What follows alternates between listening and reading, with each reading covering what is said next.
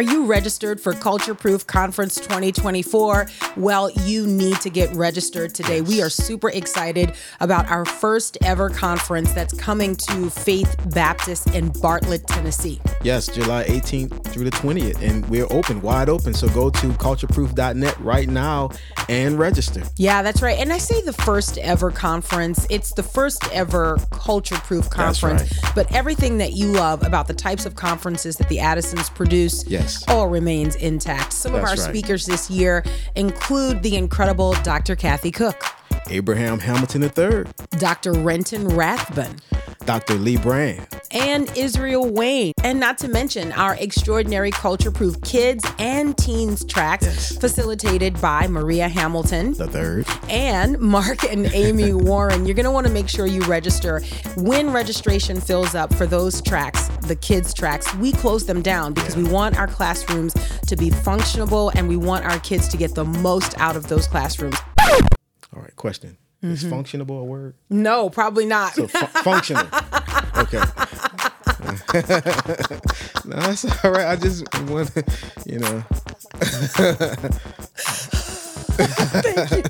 Thank you. Oh, don't let her do it. Oh, Lord. When you don't have a red line in your brain, you're just going to leave it. Okay.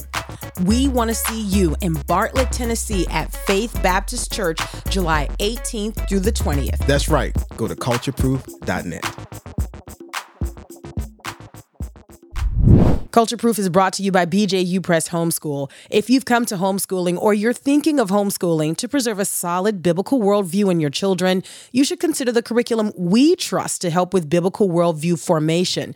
BJU Press Homeschool is here for you and with you as you center Christ in the education of your kids. Visit our friends today at bjupresshomeschool.com. That's bjupresshomeschool.com, the premier sponsor of the Culture Proof podcast.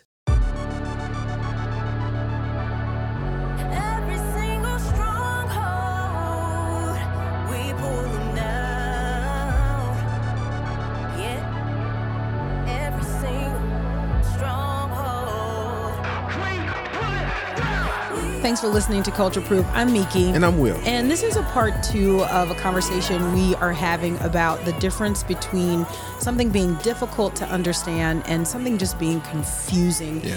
The Bible says that God is not the God of confusion. And the thing that is encouraging to me about that is that it is linked to his character and his nature, right? That it is not of God for there to be confusion.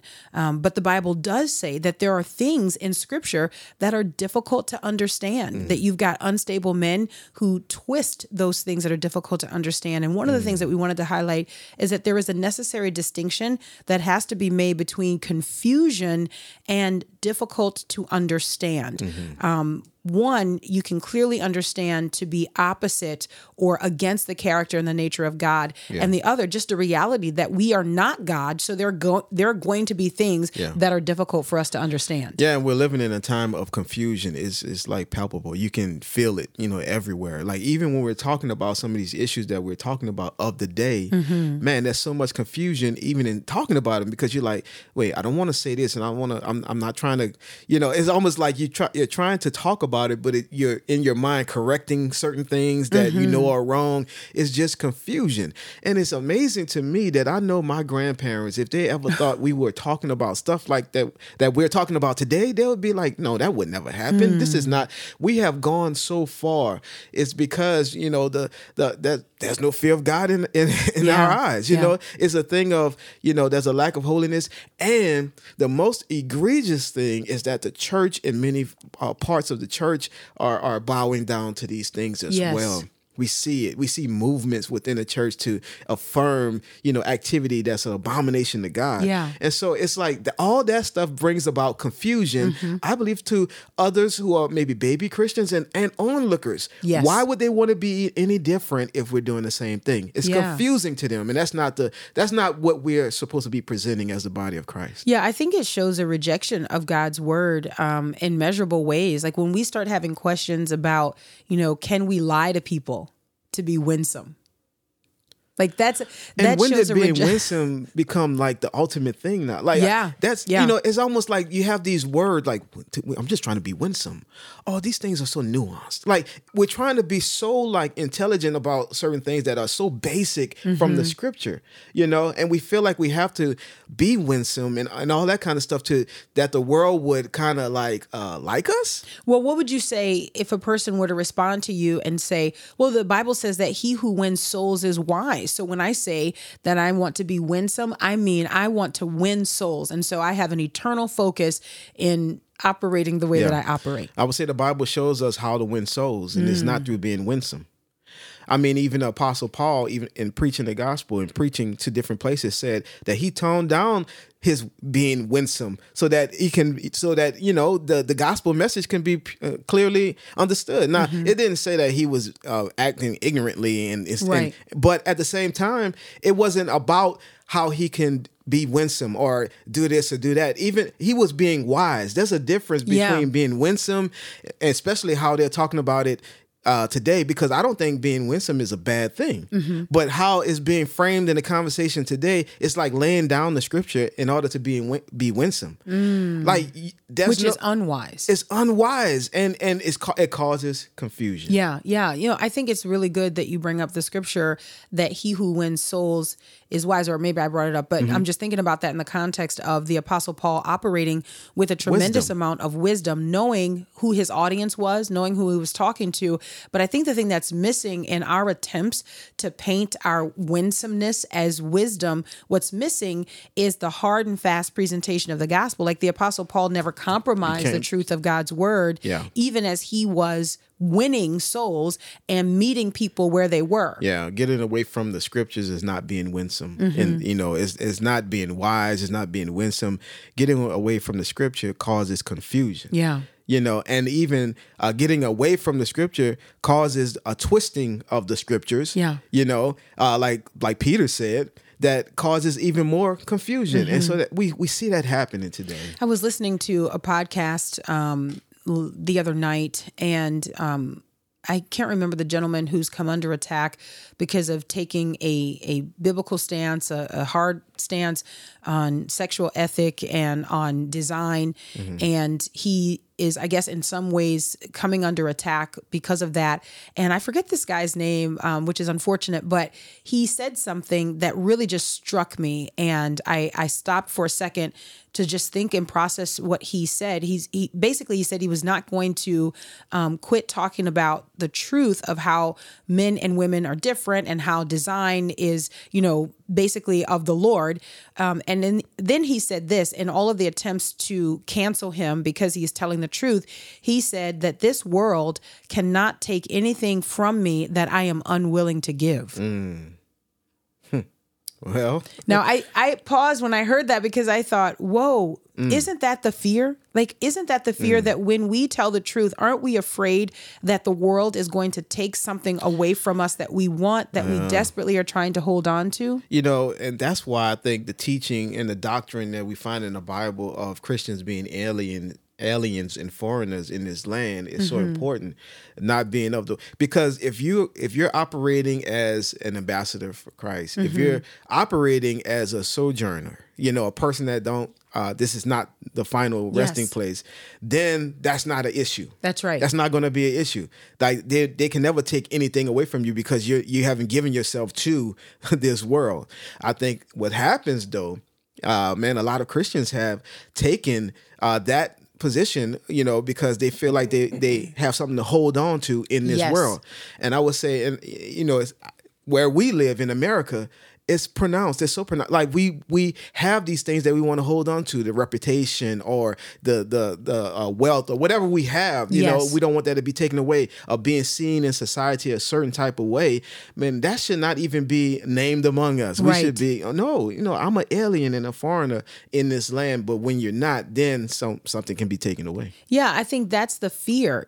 People, we don't say it, but we are afraid to be personally canceled. It has nothing to do with the public cancellations that we see all the time, we have a fear of losing our personal comfort, right? And sometimes at a very basic level, that personal comfort is just to be well liked. It's that people would sing your praises. It's that people would invite you to events, that you would be on the marquees of people's, conferences and all of those things, that, you'd be invited to the family gatherings. And so I think, though, when you love those things, you are unwilling to be acquainted with the way of Jesus, right? Like you are unwilling to associate with the suffering of Jesus. And the Bible is very clear that Jesus suffered, leaving us an example of how we are to suffer. Right. Like he showed us how to suffer by suffering, to be rejected by his family. I mean, people look at James and they look at Jude and they're like,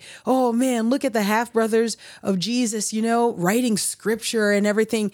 Yeah, but it was his resurrection that won them over. Right. Let's remember they were, praise the Lord, but let's remember that they were late to the party, right? He was rejected by them. It's like, there goes our brother again with the whole God complex, right? But praise God that they were won over by the reality that he rose again from the dead and that they were eyewitnesses of that. But can I tell you that is suffering? We don't think of that as suffering. I think we deceive ourselves when we only see the suffering of Jesus as hanging on the cross. Yes, that is absolutely, oh my goodness, that is suffering. But can we also see the suffering of Jesus and being rejected by his family? Can we see the suffering of Jesus and being persecuted and being ridiculed by man that he made? Can we see the suffering of Jesus in that way? I think we're unwilling to see that because then we would have to acquaint ourselves with that way of suffering. Yeah, no, I agree with that. I mean, that's a very powerful picture that you just painted there. Suffering goes beyond the crucifixion, although that was suffering, but man, being rejected by his family, and for them not believing in who he was, those type of things matter as well. And I think as Christians, we got to understand, because Jesus did suffer, like you said, you quoted the scripture, he's giving us an example of what we're going to go through. Yeah. He's the teacher. He's the one that came before and showed us how to do this thing. And we have to understand that we're going to have the same type of thing in our lives. So Carl Trueman is a brilliant thinker, brilliant philosopher, brilliant writer, brilliant communicator. Simply put, Carl Trueman is pretty brilliant, right? But even as I read his piece, I guess a few days ago, and I want to quote from it or read from it today, I was thinking, I don't have his accent and I don't have his degrees, but I can arrive at his conclusions by just reading the Word of God. Amen. I can arrive at his conclusions about human sexuality and about how we can or cannot attend what is called a marriage or a wedding of two people of the same sex. I can arrive at a biblical conclusion by just reading God's word. Now, I may not say it as, Carl Trueman would say it, but if I'm reading the same Bible that Carl Trueman is reading, then I should say the same thing that Carl Trueman is saying. And I think that's the confidence that we have in God's word. So I wanted to get into a piece that he wrote, and the title of the piece was, Can Christians Attend Gay Weddings? And I want to read just a little bit of this and think about how could we arrive at this place if we were just reading God's word? Now, look, please know, I love great Christian philosophers. I love great Christian thinkers. I love people who help us put into words what we know to be true in God's word. I love that. So please don't hear me knocking any of that. I think people who know me well would know that I would never do that. But what I am trying to do is I'm trying to encourage a trust in the reliability of Scripture. I'm trying to encourage that we would know that the scriptures are written on a level that we ourselves can access the truths in it. Like we can access the truth in God's words. Hey, if you're listening to this podcast and you are enjoying what you hear, please remember to give it a rating or to leave a comment. Let people know that this podcast is a blessing to you. It helps to grow Culture Proof, and we would be so grateful. Also, if you love Culture Proof and you want to support the ministry, why not pick up some merch and look good while you support the ministry of Culture Proof? Check out every podcast. You'll find a link in the description to where you can get your Culture Proof merch and support this ministry. We appreciate it. Here is Carl Trueman's piece. This was over at the Christian Post. It may have been originally posted at First Things, but I found it at the Christian Post. And so here we go.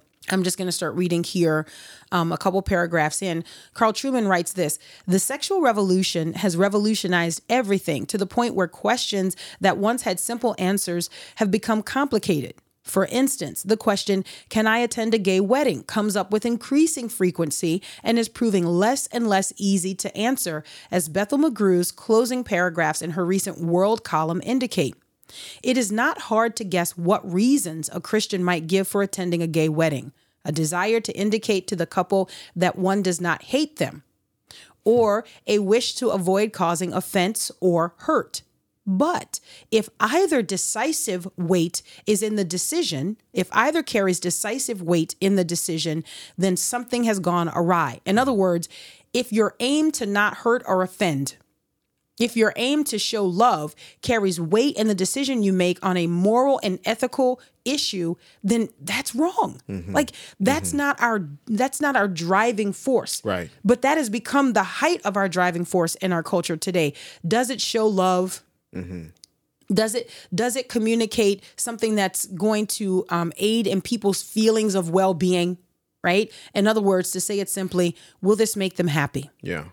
Will this make them happy? If that is what drives our engagement, then we are failing the people that we purport to love. Right. Loving people does not mean that we always make them happy or that we set happiness as our chief aim as we engage with them. Yeah, and the pressure to show yourself to be loving by acceptance is something that has pushed onto the church from the culture, because you don't find that in the Word of God. If we just adhere strictly to what the Bible says about what love is, then we wouldn't have these issues that we're dealing with of showing love by affirming. That's right. We wouldn't at all, because we know that the Bible will show us that telling the truth, you tell the truth in love, you know, it is truth. And so the thing is, when we have these questions, it is a outflow of the culture pressing in on the body of Christ. Yes. There's no other answer for that, because if we stick to the Bible, we don't have that pressure. Yes. We're like, no, we're just sticking to the scripture. We're just saying what the Bible says, period. You Amen. know, and so what we have allowed to happen is that the pressure from the outside to really penetrate within the church, to cause there to be questions on the inside, like, man, you know, I'm trying to be loving, I'm trying not to offend. Yes. Man, that has nothing to do with it. We have to be truthful in love, and telling the truth is loving. Which, think about it. I mean, and I hate to invite us to think as our common enemy would, but isn't that something that you would be invested in doing? That you would want to take the Christian's command to love, and you'd want to twist that into holding back the truth? Because if you exalt that and you say, okay, well, they will know we are Christians by our love that we have for one another. But then you say, but telling the truth of Scripture is unloving. Right? Now you've caused confusion, because it feels like there's some kind of conflict, when really there is not a conflict, because we speak the truth in love. Right. This is how people will know that we are Christians. That's the biblical standard. And like I said, this is why we have to be culture proof, because that has come from the outside and penetrated within the church. Amen. Back to this Carl Trueman piece here. A refusal to attend, talking about whether or not Christians can attend gay weddings. That's the title of the piece. A refusal to attend might well be motivated by hatred of the couple, though in such circumstances, an invitation would seem an unlikely event. In other words, if they thought you hated them, they would not have invited you to their wedding. Right. Now, guys, that's profound, but just can you say a lot on that for a second? Yeah. Because the enemy has trafficked in the lie of you are unloving if you tell the truth, okay? But can we just say, if a person is inviting you, I cannot think of a person that I dislike, let alone hate. Okay, I don't hate anybody, right? At least not today. I'm kidding. But can you think of a person that you dislike that you would invite to your wedding? Look, you drop people from your Christmas card list because they look at you sideways. You mean to tell me that a person that you think dislikes you or hates you, you're inviting them to the wedding? That question alone tells you that there is a different motivation here, right? That we need to be motivated differently, and the people who are inviting us are also motivated differently. Okay, so back to this piece. It doesn't have to be so. To consider a declined invitation necessarily a sign of hatred is to adopt the notion of hate as a mere refusal to affirm. So hate is my refusal to affirm. Guys, this is what we are saying, and this is what we actually reaffirm. We reaffirm this lie when we give in and say, oh, well, you should just go attend. We are saying, actually, yeah, you're right. It is hateful for me not to affirm you, so let me go. Yeah. That's wrong.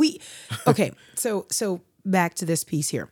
That is our secular age's understanding and not that of the Christian faith. A refusal to attend might also cause offense, but to make the giving of offense itself into a moral category is to replace moral categories of right and wrong with aesthetic categories of taste. The latter should always be subordinate to the former in the realm of ethical questions. Wow. Yeah. Again, we have to make sure that we're anchored by what we believe in Scripture, not Amen. by what the culture is pushing, not by, what we have a feeling or inclination towards, because those things are fluffy. Like they're not solid like the Word of God. To me, as I'm listening to this, man, very well put, very well thought out. He's simply saying the Bible is a straight edge. Go to the Word of God. It doesn't, Not your feelings. not your feelings. Not your Our emotions. feelings should not lead us, but the Word of God should. And again, I will reiterate that this is not an easy thing. No. It's hard to do, especially when you get into the realm of family members and people that are very, very close to you. It's not an easy thing, but at the same time, living for God is not going to be easy all the time. That's right. And we have a mandate from God, to adhere to the Word of God. That's right. The question has to be, is Jesus worthy? And he is. Is Jesus worthy? And yes, he absolutely is. Back to this article. There are also obvious reasons why a Christian should never attend a gay wedding. Many wedding liturgies, including that of the Book of Common Prayer, require the officiant to ask early in the service if anyone present knows any reason why the couple should not be joined together in matrimony. Remember these days? Okay. A Christian is at that point obliged to speak up. I would hazard a guess that such an intervention would be far more offensive than simply refusing to be at the service. I agree. I mean, that would make even more of a spectacle of things. Yes. If you go and then you're going to go with the intention of objecting. I mean, yeah. Why not go? Just don't go. That would make more of a spectacle of things by doing that. The issue can also not be separated from the broader question of sex, gender, and human nature. If marriage is rooted in the complementarity of the sexes, then any marriage that denies that challenges the Christian understanding of creation. It challenges the Christian understanding of creation. Yep. It is one thing for the world to do that. It is quite another for Christians to acquiesce in the same. Further, Truman continues, the biblical analogy between Christ and the church means that fake marriages are a mockery of Christ himself. So clear. Like, yeah, I agree. This is so clear. But yet again, we have this in the Scripture. This Thank is from God God's word. For Brother Truman. Amen. Amen, brother. Breaking it down like this and so eloquently. But man, this is exactly what the Bible says about this issue. It just brings a little, more clarity. The gospel is enough. Amen. We can understand it, and we can re-communicate what we understand to be true of God's word. Back to this piece. Of course, that applies beyond the issue of gay marriage. And I love that he goes here because this is important. Yeah. A marriage involving somebody who has not divorced a previous spouse for biblical reasons involves that person entering into an adulterous relationship. No Christian should knowingly attend such a ceremony either. As Francesca Murphy declared at First Things some years ago, to lose sight of the religious dimension of marriage risks allowing people to commit blasphemy against themselves and against God. That means Christians have a moral responsibility to stand firm on this issue. We fool ourselves if we think the bride and groom as individuals are the most significant part of any wedding. They are not. Right. What their union symbolizes with regard to Christ and the church is far more important. Yeah, I'm glad he brought up that scenario too, that, as marrying someone who's divorced, but not in a biblical way, because that is where we have given up the ground. That's why we are where we are now, because those type of moves of not honoring biblical marriage and honoring how God's design has brought us to now. There's questions about, should we go to a homosexual wedding, which is fake. It's not even a thing. That's not a marriage. And so by giving up ground back there, we end up here. I want to stay there for a second with the point that you're making, because I think it's so important for us as Christians to understand that when the enemy comes to steal a morsel, he has the entire loaf in sight. And so we have, over the years as Christians, we have given up morsels, and we've not even been aware of the way that we have kind of chinked away at the foundation of the faith. Whenever we take things that seem innocuous on the surface, but they are a departure from Scripture, what we are actually setting ourselves up for down the line is for a quantum leap away from the authoritative Word of God. And that's exactly the point that Carl Trueman is making here. So when people ask questions, they say, well, what about this? What about this? Your response, my response, our response must always be, well, let's see what God's Word says. Amen. Let's see what God's Word says. Now, look, this is a question even... and we want to be very careful here, but we've been invited to attend weddings that are between heterosexuals, but we don't believe that they are biblical, and the persons are professing to be Christians, but they are departing from God's word. We cannot agree with that. Right. So we say no. Right. And I know, listen, I can almost read the comments. Oh, you holier than thou. No, these are people who fear God. Okay. And I already told you, everything that you say about the Christian is true. The Christian has already publicly acknowledged that right before going under the water. Yeah. Okay. I was all of those things. Okay. But if we want to have a strong, sexual ethic, if we want to have a strong, ethic as far as marriage is concerned, then we will return to the Word of God. Yeah. And we'll say the hard things. Right. And we'll do the hard things. And we'll do the hard things. It's not easy to say, or to not go. You know what I'm saying? In a situation where you feel like, man, this is someone who's close to me, and this and that. When you know, and especially when you know the other person knows, it's kind of like, well, we're not going to agree on this. I can't do what the Bible is forbidding me. That's right. And so, man, these are the things that bring about the hard times. Yes. And these are the things that we have to be culture proof. Yeah. Because once again, the culture would say, oh man, people get divorced all the time. Man, they just grew apart. We have to hold to the Scripture. There's a biblical reason for divorce, and it's not as easy as the world makes it. But when we allow the culture to come in, seep into the church, and we are not culture proof, we get what we have today. Man, I went back and grabbed Ryan T. Anderson's book, Truth Overruled. He wrote this book in 2015 after the Obergefell decision. And there's something that he writes in the decision, or in this book, about the decision that I think is so important.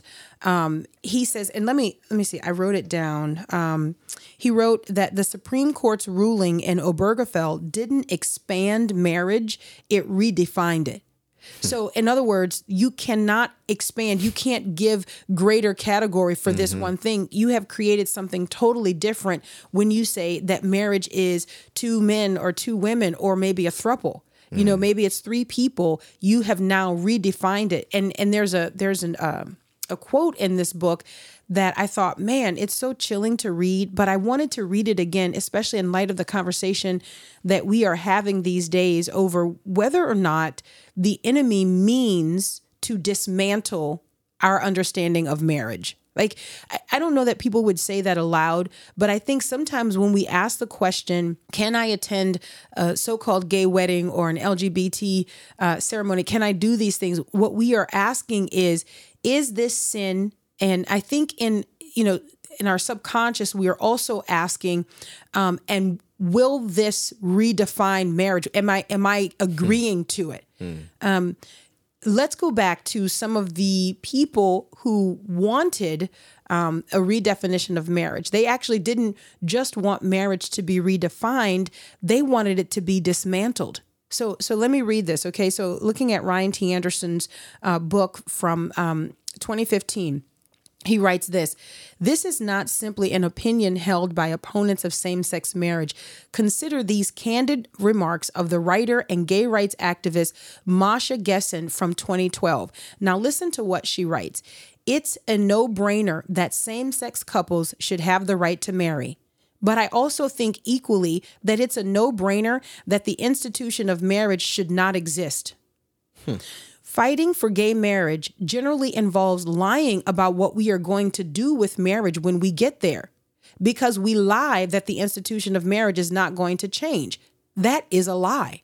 The institution of marriage is going to change, and it should change. And again, I don't think it should exist. And I don't like taking part in creating fictions about my life. That is sort of not what I had in mind when I came out 30 years ago. I have 3 kids. Now listen to this. I have 3 kids who have 5 parents, more or less, and I don't see why they shouldn't have 5 parents legally. I met my new partner and she just had a baby, and that baby's biological father is my brother, and my daughter's biological father is a man who lives in Russia, and my adopted son also considers him his father. So the 5 parents break down into 2 groups of 3. And really, I would like to live in a legal system that is capable of reflecting that reality. And I don't think that's compatible with the institution of marriage." Oh, wow. What is Masha Gessen saying? Yeah. We need to be honest about what we want. This was back in 2012. Wow. We need to be honest about what we want to do with marriage. We don't want to expand it.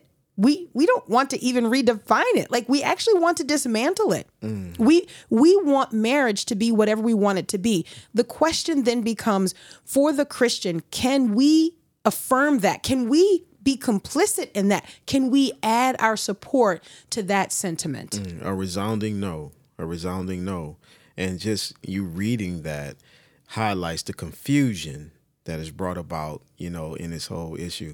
Man, we have to, again, and I keep coming back to this, and we keep coming back to this because this is something that we have highlighted over the years, that we have the straight edge of Scripture. Amen. And because we have it, praise God, because we have the Word of God, we don't have to question these things that's happening today. We only question because we have something that's a deficit within our hearts, that maybe we want to,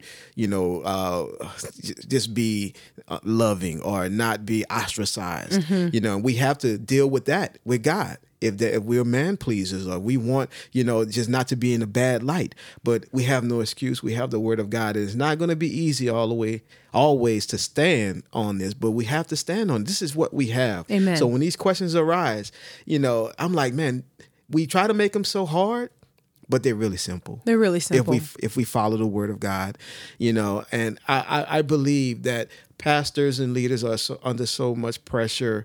I'm just thinking about the situation recently with Pastor Begg.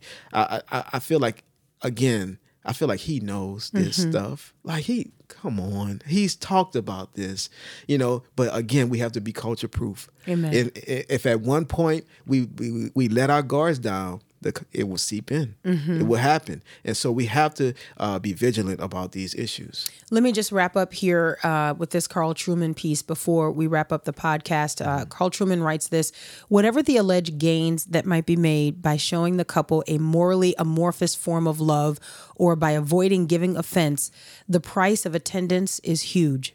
Much has been made of the perplexity sown by the Pope's recent statement about blessing gay couples. Just as momentous for individuals and churches could be the confusion sown by a failure to think clearly about attending gay weddings. After all, attendance, so as to show love or avoid giving offense, is a form of blessing just without the name. In short, attending a gay wedding involves remaining silent when one should speak.